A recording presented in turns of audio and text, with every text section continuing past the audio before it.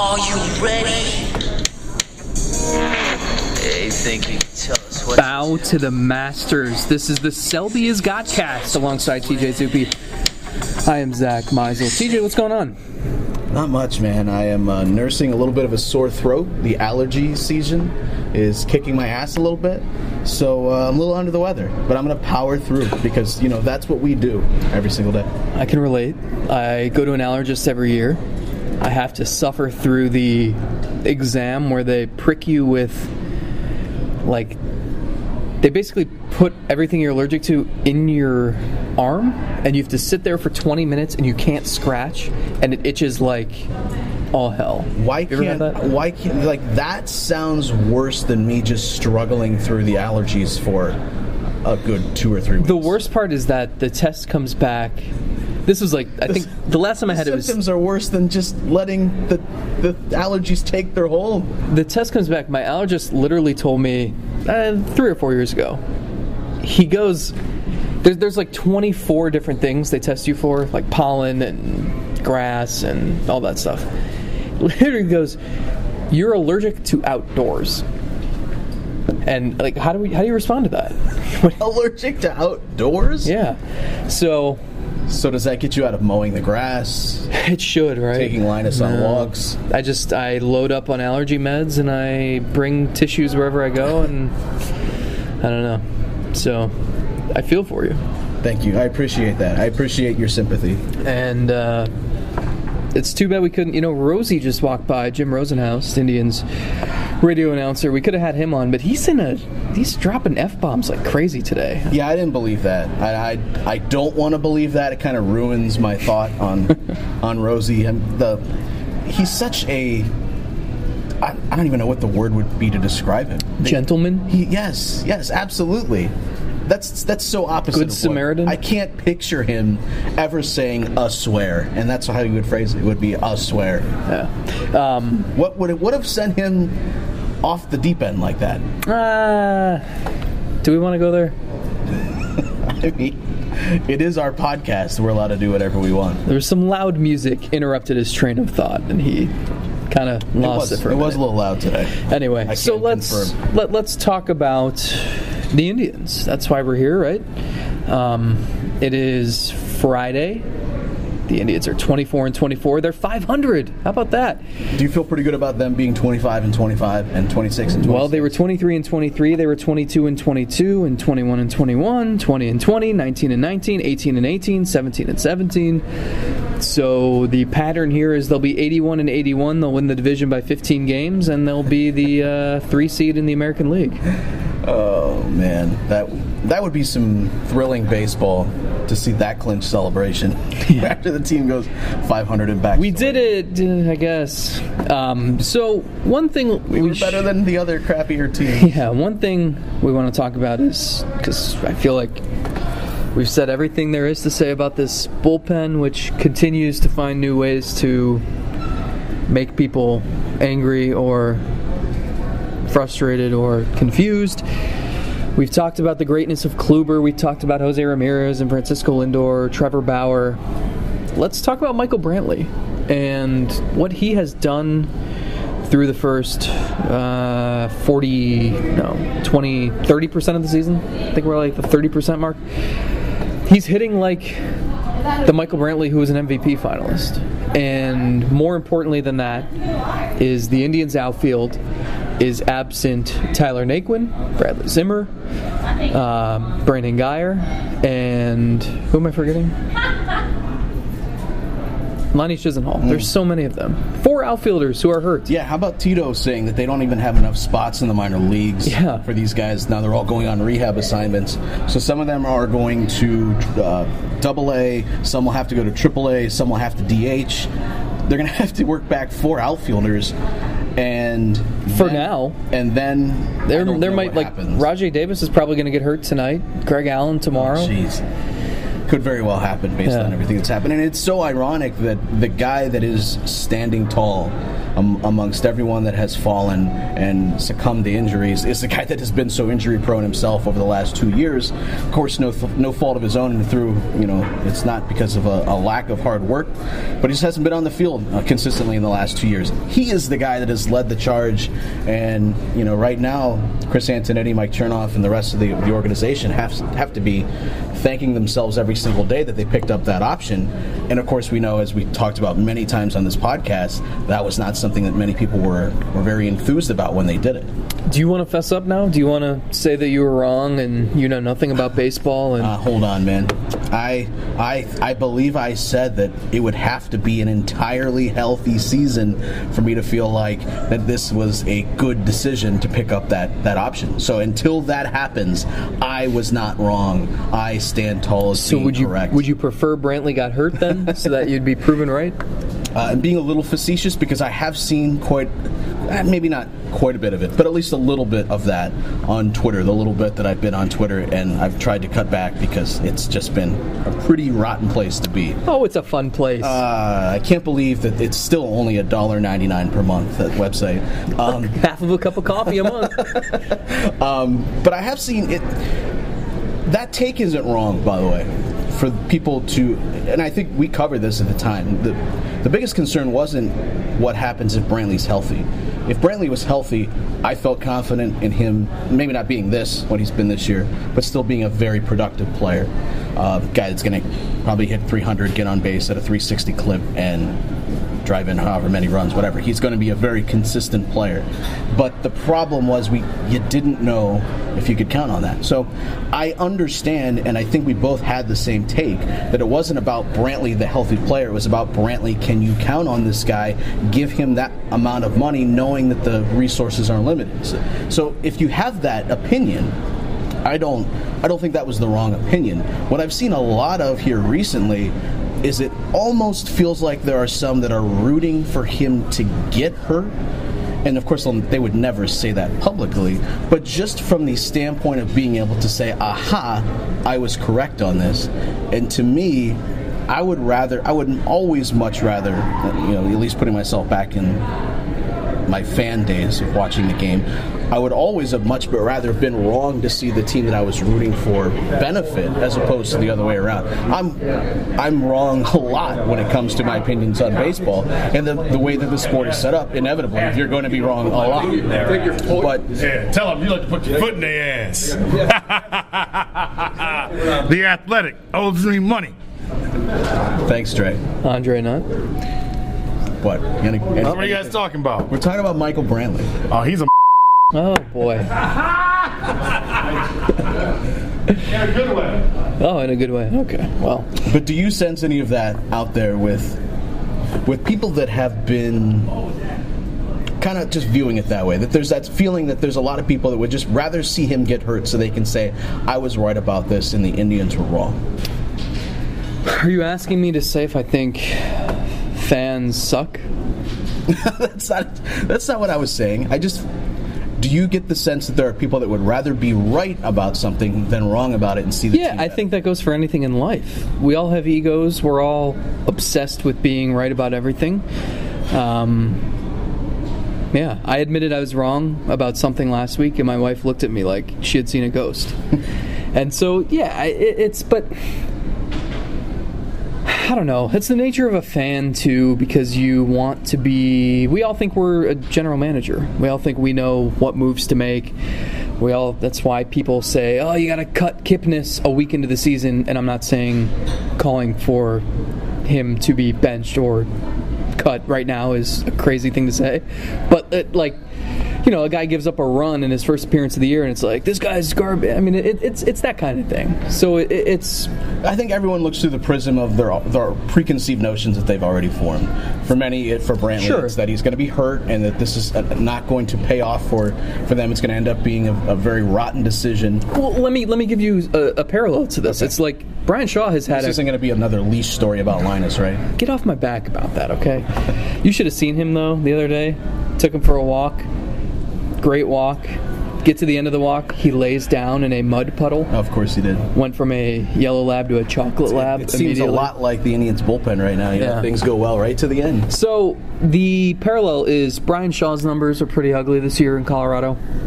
And that, I think some fans feel vindicated or validated because he's struggling in Colorado.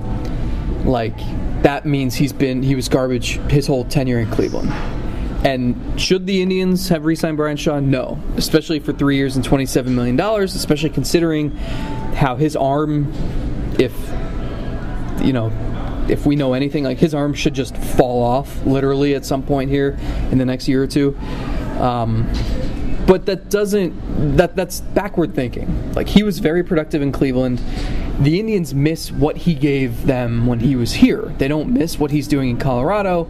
And just because he's horseshit in Colorado doesn't mean he was bad in Cleveland. So I think it's the same thing where, like you said, you're looking through things through the lens that you have formed based on your own opinions and what you want to see happen. And so some of us are better than others at admitting we're wrong and admitting that, the main point here, and the reason why I almost feel stupid saying the Indians shouldn't have picked up the option, there's more to it than this, but I had a couple fears. One, the ankle surgery he had and the timeline they gave made it seem like he was going to miss April and that the target would be May. Don't you think that was a little bit on purpose? Them giving off that sort of vibe that he could miss that much time, so that if he reached that mark, then it seems like the goal. Sure. And anything before that seems like a bonus. That's fine. But I also think there were other pressing needs. There's $12 million that could have been allocated elsewhere. And it was there were just a number of factors that I felt safe in saying maybe this isn't the smartest thing to do. The thing you said at the beginning, though, is if he was healthy, it was worth it. If he played in, 125 or more games, it was going to be worth it because this guy can roll out of bed and hit 300 and be a productive force in the middle of the lineup. The Indians know so much more about medical stuff and physical training and recovery than we ever would. I don't know. I've watched a lot of Grey's Anatomy, dude. Yeah. Is McSteamy your favorite? McDreamy? He's dead. Spoiler alert. Wow. Well, never mind. If they were on the show, they're dead. And I know this because usually my wife is bawling about it at some point. Is that show still on? It is still on. Season 20 or something? It has been on the air for a long time. So I feel like we all think, oh, this guy's injury prone and he's just had ankle surgery. What are you thinking? But at the same time, like, the front office weighs these things, and they can talk to the doctors and the surgeons and the medical staff and the training staff and have much better ideas about a timetable, a prognosis than we ever would. That's true, but there's another side of this where, again, I don't disagree with those that feel like, this is all going to be based on how many games he plays. And there's always the concern and always a risk that he's going to get hurt. But that also doesn't mean we can't appreciate what he's provided. Like, anytime anyone tweets out Brantley stats, it's like, okay, well, he's been healthy 40 games. Let's see if he stays healthy 150. And that's fair, but you can also, applaud the guy for what he's done. He's been incredible at the plate. My point was, they've also looked at the medicals. They've bet on those things based on that information and have been wrong before. Sure. And have given us prognosis and timelines that ended up being wrong. Now, you can never know 100% on anybody. With any sort of surgery, it could be the most minor of surgeries. There's always a possibility there's going to be a setback with any type of injury, and you can only go based on, what your doctors are telling you, what the player is telling you, and you try to be respectful to the situation.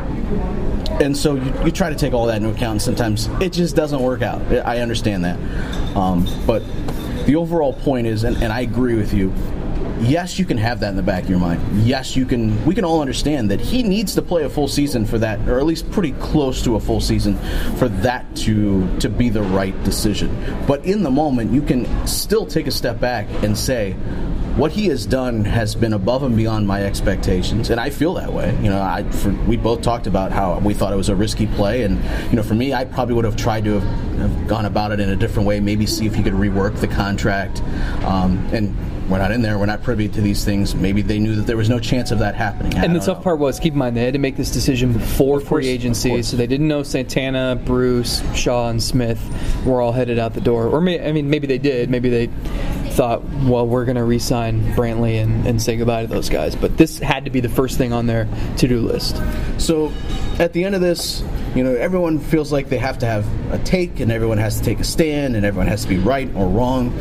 And too many times, multiple things can be true at the same time as multiple things can be false. And I think we can just kind of break it apart instead of looking at this as a black and white thing where they were right about Brantley or they were wrong about Brantley. In the moment right now, they look like their decision is going to pay off pretty monumentally, considering this guy, as you said, is on pace to have his best offensive season since he finished as a finalist for the MVP award. Yeah, the other thing is I didn't think he had this much power left in the tank. He didn't hit for a lot of power last year when he was an all-star in the first half. And, he was a 20-homer guy, but I didn't know that he had that still in there. And he's not only slapping singles to center field like always, but he's hitting for power, and that adds another dimension to that top third of the order, which is just absolutely scorching right now. And maybe he's just taking advantage of there's a little less drag on the ball, so it flies a little farther. Whatever Major League Baseball found with their studies about why there's been more home runs, maybe he benefits from that. He's not a launch angle guy. He never will be. He hates the phrase. Although what he strives to do really isn't that much different than what people that tell you they're changing their launch angle and focusing on certain parts of the zone and trying to do with their swing. It's not that much different. It's just all in how it's phrased, of course. But we're seeing as good a Brantley as we've seen in quite some time, and I think there's something to him. The last two times he came back from the shoulder thing, when it initially happened that first off season, and then the second one, he was battling the shoulder. He couldn't get in the cage and hit. He couldn't really build strength in there. This off season, it's okay. So he couldn't run. He couldn't, do the lower half.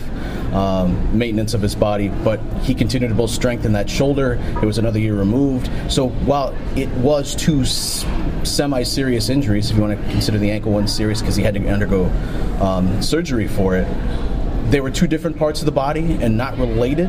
So through it being a different type of injury, it enabled him to rebuild some of what made him such a dynamic hitter and bring back some of that power that maybe we thought he might have lost. Do you believe in the term injury prone? I think there are many different levels of that. Are there players that play recklessly and it puts them in a position to be hurt a lot? Sure. Yes. You could probably, science could probably back it up where guys maybe just their bodies aren't as capable of withstanding a beating as others. Maybe their bones are more brittle. I don't know. I think I think there's something to it. I think more guys get labeled that than that probably deserve to. Because Brantley's argument to me earlier this year was, if you look at, his injuries are, he hurt his shoulder diving for that ball. Yeah. And it was a significant injury, and he needed surgery. And basically, the surgery didn't take. And so he had to have it again. That's a bad injury, but I think he's past it. I don't think we have to sit on the edge of our seats and pray that he's not going to have another shoulder injury. The one last year, though, was a matter of he said this to me, he planted wrong when he was running to first base. And, that can happen to anyone. That's not something that, it's not like he's got this nagging injury that just keeps bothering him for years and years and years. It's not like, Chisenhall hurt his calf last year and re-injured the same calf this year. And I think it's fair to say that when he comes back, you have to keep in the back of your mind that he might re-aggravate that calf again. Yeah. This isn't like that.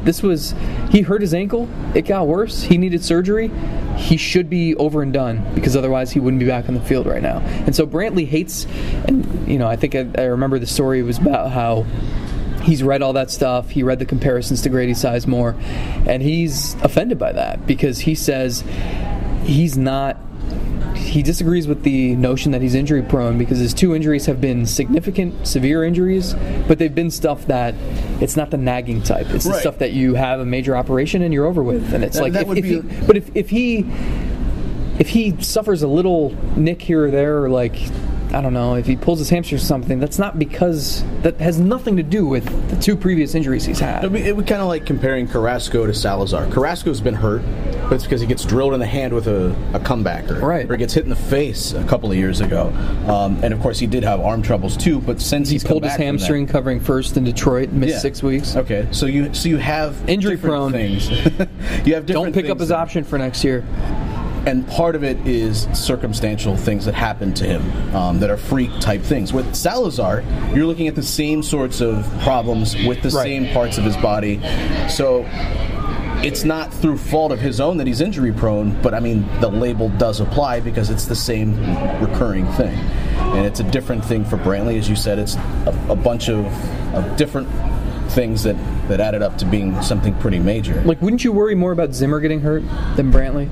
I would, because, in Detroit he said he's not going to change the way that he plays. Yeah. And I respect that, because there are some guys that feel that's what makes them special. That's what sets them apart. And if he's not running 100 miles per hour, not literally, into the wall, then he's not making the spectacular plays that make him a valuable piece. So I understand why he feels like he has to go, about things a different way. I think Jason Kipnis probably has had to battle this throughout his career. He's a guy that, wasn't it Tito, his first year as the manager said, he runs the first like his pants are on fire. Mm-hmm. Playing that way when you're 26, 27, when your body bounces back, okay, great. But when you're 32, 33, you start to clear that other side of the age of 30. You probably have to be a little bit smarter, a little bit more diligent in how you're going to bang up and beat up your body. Do you think, I am completely switching gears here, just thought of something. We talked to Francona today about what the Rays are doing, using an opener to start things off. Sergio Romo pitching the first inning every day. This would make no sense for the Indians, right? Given their rotation. I wouldn't think that it would make much sense. And given their bullpen. Because you want the starters in the game as much as possible.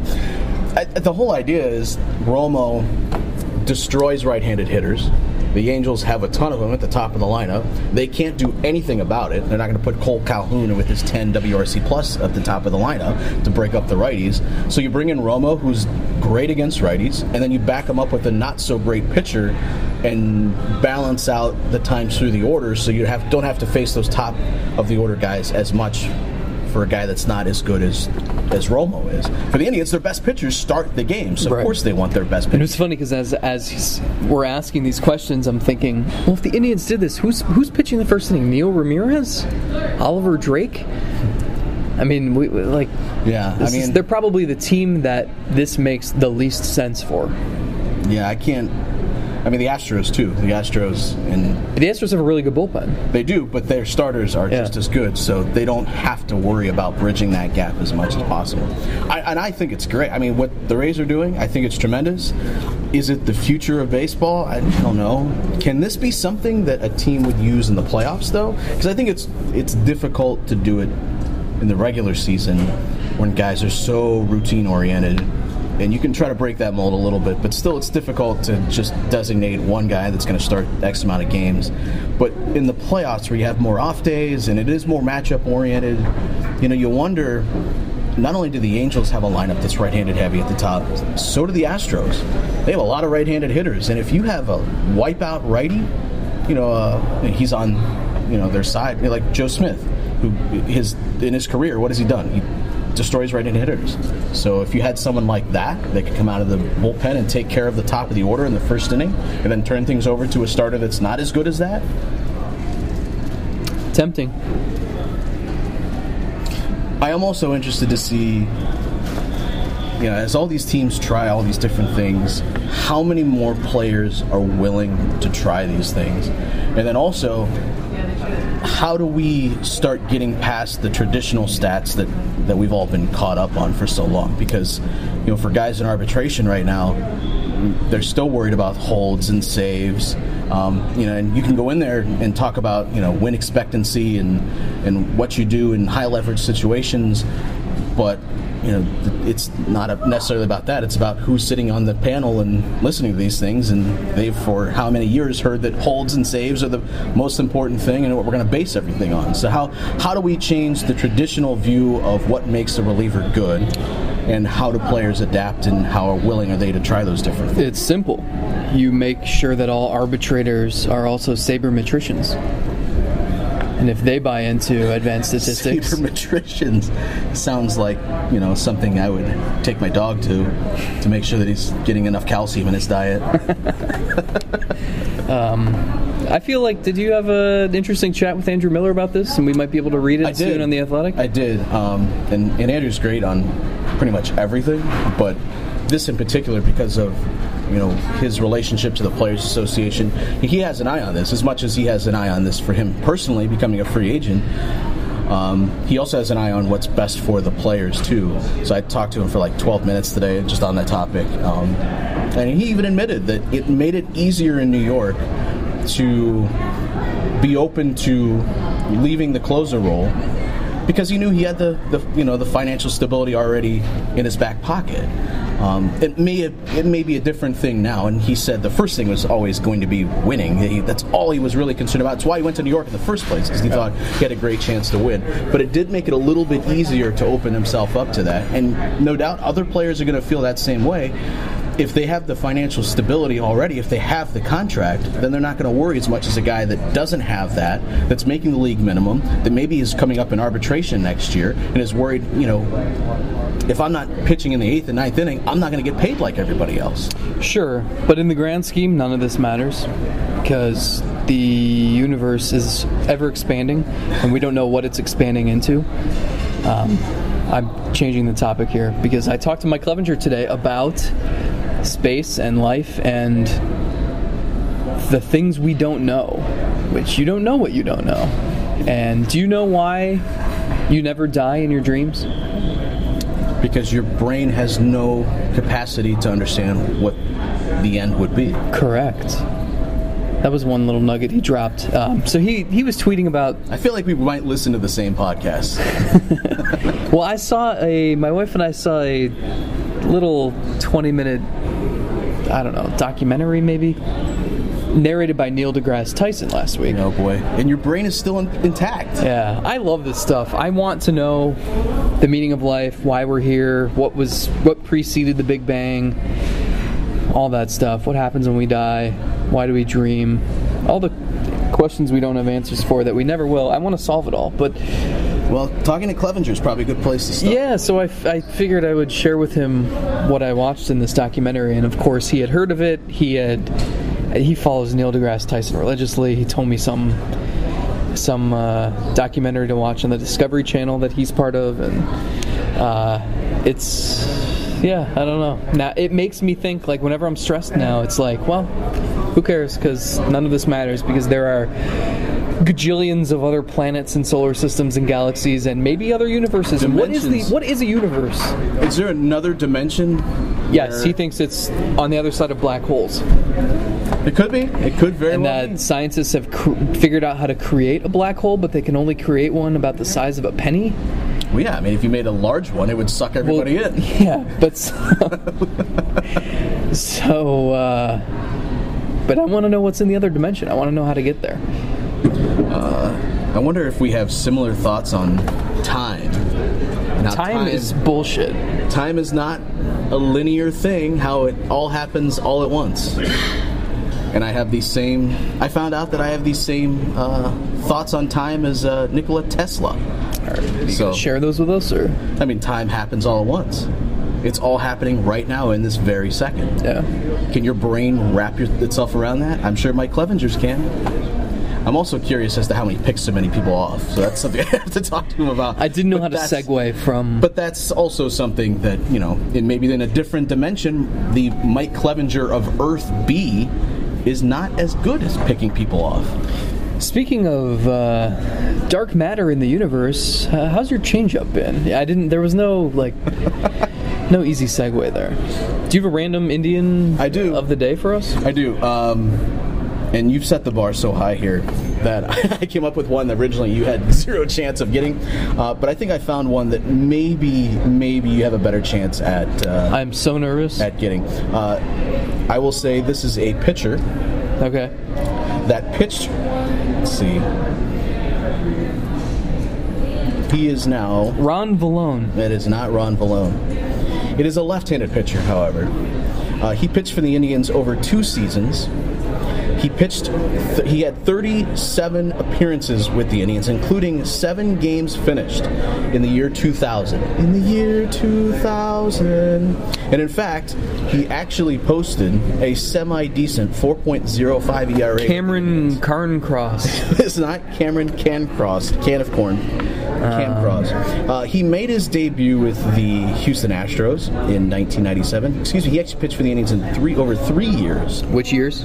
98 through 2000. 37 appearances over those 3 years? He also had 14 in 1998. So at Cleveland, he actually had 51 appearances. His career with the Indians, however, he posted a 7.06 ERA. Not what you want. Tom Martin. It is Tom Martin, who is now 48 years old. I feel like he was, I almost said injury prone. I feel like he was hurt a lot, and I thought he was better than his numbers showed. God, that 2000 team, they could not find any pitching. Yeah, 99 and 2000, it got to be pretty bad. I remember Jamie Brewington. You know, in 1998 with the Indians, in 14 appearances, this was over 14 and 2/3 innings, he had an ERA of 12.89. Not what you want. 21 earned runs in 14 and 2/3 innings, gave up 29 hits. To be fair, hitting was walks, at an all-time high. 12 walks, 9 strikeouts. Not, again, what you want. However, his FIP would tell you that he did pitch better than his numbers indicated. I would hope so. It was actually closer to a 7.03 FIP. So that's probably why they brought him back the next year. You know, regression, once it took hold, he came back. And I said, in 2000, he gave him a 4.05 ERA over 31 appearances. But it is Tom Martin. Probably led the team in ERA. Your random Indian of the day. Can I see his picture? You can. He actually, his last game was July 19th, 2007. Wow. Tom Martin. Generic white guy with a goatee. I think if you created a player in any point during any of those seasons... What number was he? 99 to 2000. You can find one. 36. I was going to say 37. Okay. 36. He wore number 41, 36, 34, 52, 51, 38, and 39 in his career. All right, that's enough of Tom Martin, I think. Any... What else do we got? Any parting words? Oh, I wanted to ask you this. Someone asked us in the Q&A... they like when we talk about our favorite moments, what we've covered, what we've seen. Do you have since we passed the quarter mark of the season, is there a favorite moments from favorite moment from this season that you've covered or witnessed or heard about? You should have given me some time to prepare. I don't know. Well, you can. I mean, I said mine was Puerto Rico when Lindor hit the home run and seeing his old school, stuff like that. That was pretty easy. Yeah. Anything in Houston that was fun besides getting out of Houston? that was probably the highlight of the trip. I felt bad. My Uber driver asked if I had an enjoyable trip to Houston, if I enjoyed my time in Houston, and I didn't want to talk bad about a city. I do not enjoy Houston. The ballpark is fine, I guess, but I will say... It's my least favorite trip. That ballpark, once the roof is closed, I understand why, because at one point, one of the reporters there made reference to the fact that on every fly ball, every fan stands because they think it's out of the park. They have a right to think that because every ball that's hit there, that's hit even remotely well, like an exit velocity above 89, will sound like cannon fire in there.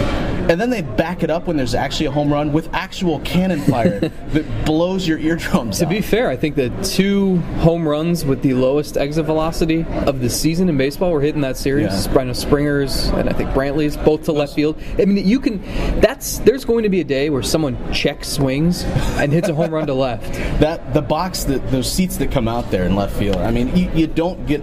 You kind of get a sense of it on television, but once you're sitting in that ballpark, you really sense how close. It's amazing. And I imagine, I haven't been to Fenway. I know you've been there a couple times. It has to be like what the Green Monster is. Yeah. It's so imposing. It's right there. If I were a right-handed pull hitter, and anybody ever told me to go to the opposite field, I'd tell you, stick it where the sun don't shine, because look at where those seats are. Right. So you don't have a favorite moment? Can I think about it a little bit more and come back to the next week? Sure. It was certainly not when Andre Knott came through the podcast. And yeah, we'd like to thank Andre Knott for joining us today. And so I heard we're now found on more than just... right. Yes, Apple Podcasts. I got the notification today. It's really good news because many people have asked. Some people don't have Apple Podcasts and have an iPhone, so they're looking for other ways that they can subscribe. And there are like a bunch of different ways I can't even keep track of anymore. Apparently, we're now on Castbox. Of course. And Podbean. What about Audio Leap? Audio Leap, of course. Yeah, we're on SoundPad? Of course. That was one of the first ones I registered us for. Snarkle? Are we on Snarkle yet? Or just Stitcher? But if you go to not only our Twitter links, but if you go to the Anchor page that we tweet out, it lists every single one of the places that we're available. So if you can't find our podcast right now, it has to be on you. That has to be a you thing. Because now we're on Podbean. If we're on Podbean, then you can find us. We are omnipresent, omnipotent. Gab Cruz, by the way. Time out. If the doors are locked from this way, I can probably still get out from this way. If they're what? You're welcome to the podcast, by the way. Oh, hey, what's up? How's it going? Aren't you going to come say hi to everybody? Oh, hello. Everyone that sees you. How much fun do you have every single day here at Progressive Field? It's a good time. Interacting with the fans. What's your favorite thing you do up on the scoreboard? Is it which game? I don't even personally do it, but my favorite is when they do the Lion King cam and everyone holds up their hand. Simba. Yeah, the Simba cam. That never gets old. Yes. It's also better when it's like an older person that they're holding up. I know. Mustard, our mascot, holds up a can of mustard thing. It's pretty good. How about Deal or No Deal? Deal or No Deal is a good time, except for when someone wins $500 and they're not excited. That's happened? Do you just take it back? It happens a couple of times, and I'm like waiting on a reaction, and it doesn't explode. And you're like, all right, well, maybe they were like just having a poker face. Not every day you win $500, but when was that show on the air? Like 2003, maybe? It's got to be an old one. Yeah. It's amazing that's still a thing. Well, thanks for stopping by. Yeah. And about your door problem, I don't know. Oh, yeah, about the door. Okay, well, I'm about to find out. All right, well, let us know. Guys. We'll check in next week to see if you got back into the ballpark. Sounds good. So we'd like to thank our guests today. Scoreboard Gab. And Andre Knott, who offered his pearls of wisdom. And amongst a bunch of other stuff. I'm going to have to edit so much of this podcast out. It's incredible. Do you have any final thoughts? Yeah. Can we just delete this and start over from scratch? I feel like we could do a better job. No. All right. Because I have to go eat Chef Bill's meatballs. All right. I'm out of here. Have a good week, everybody. See ya.